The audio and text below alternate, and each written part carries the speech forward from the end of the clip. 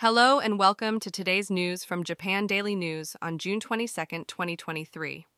In today's news, a fire broke out at the J-Park nuclear facility in Hitachi, Ibaraki Prefecture.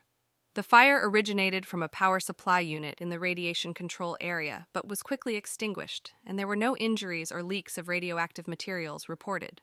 Moving on to international news, Emperor Naruhito attended a banquet hosted by the royal family in Yogyakarta, Central Java, Indonesia. The visit to Indonesia continues to strengthen the diplomatic ties between the two countries.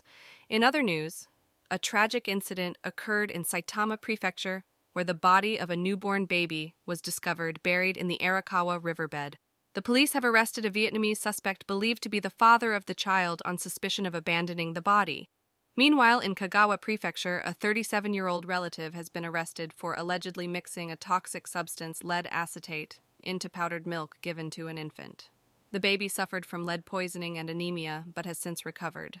The police are investigating the motive behind this disturbing act. Renowned sculptor Kiichi Sumikawa has passed away at the age of 91. Known for his series of works called Forms with Curves that involved carving wood into curved shapes, Sumikawa also contributed to the design of the Tokyo Skytree. In local news, the mayor of Yokosuka City in Kanagawa Prefecture, Katsuaki Kamiji, has apologized for his remarks made during a city council meeting.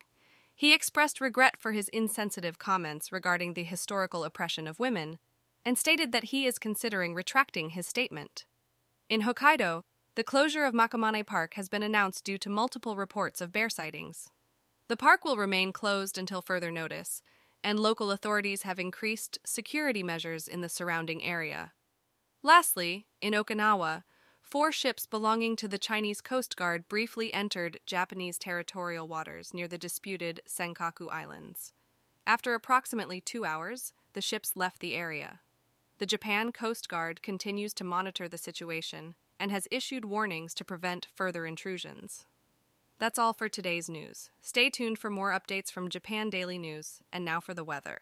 Today in Tokyo, the weather will be cloudy with a maximum temperature of 23 degrees C and a minimum temperature of 21 degrees C.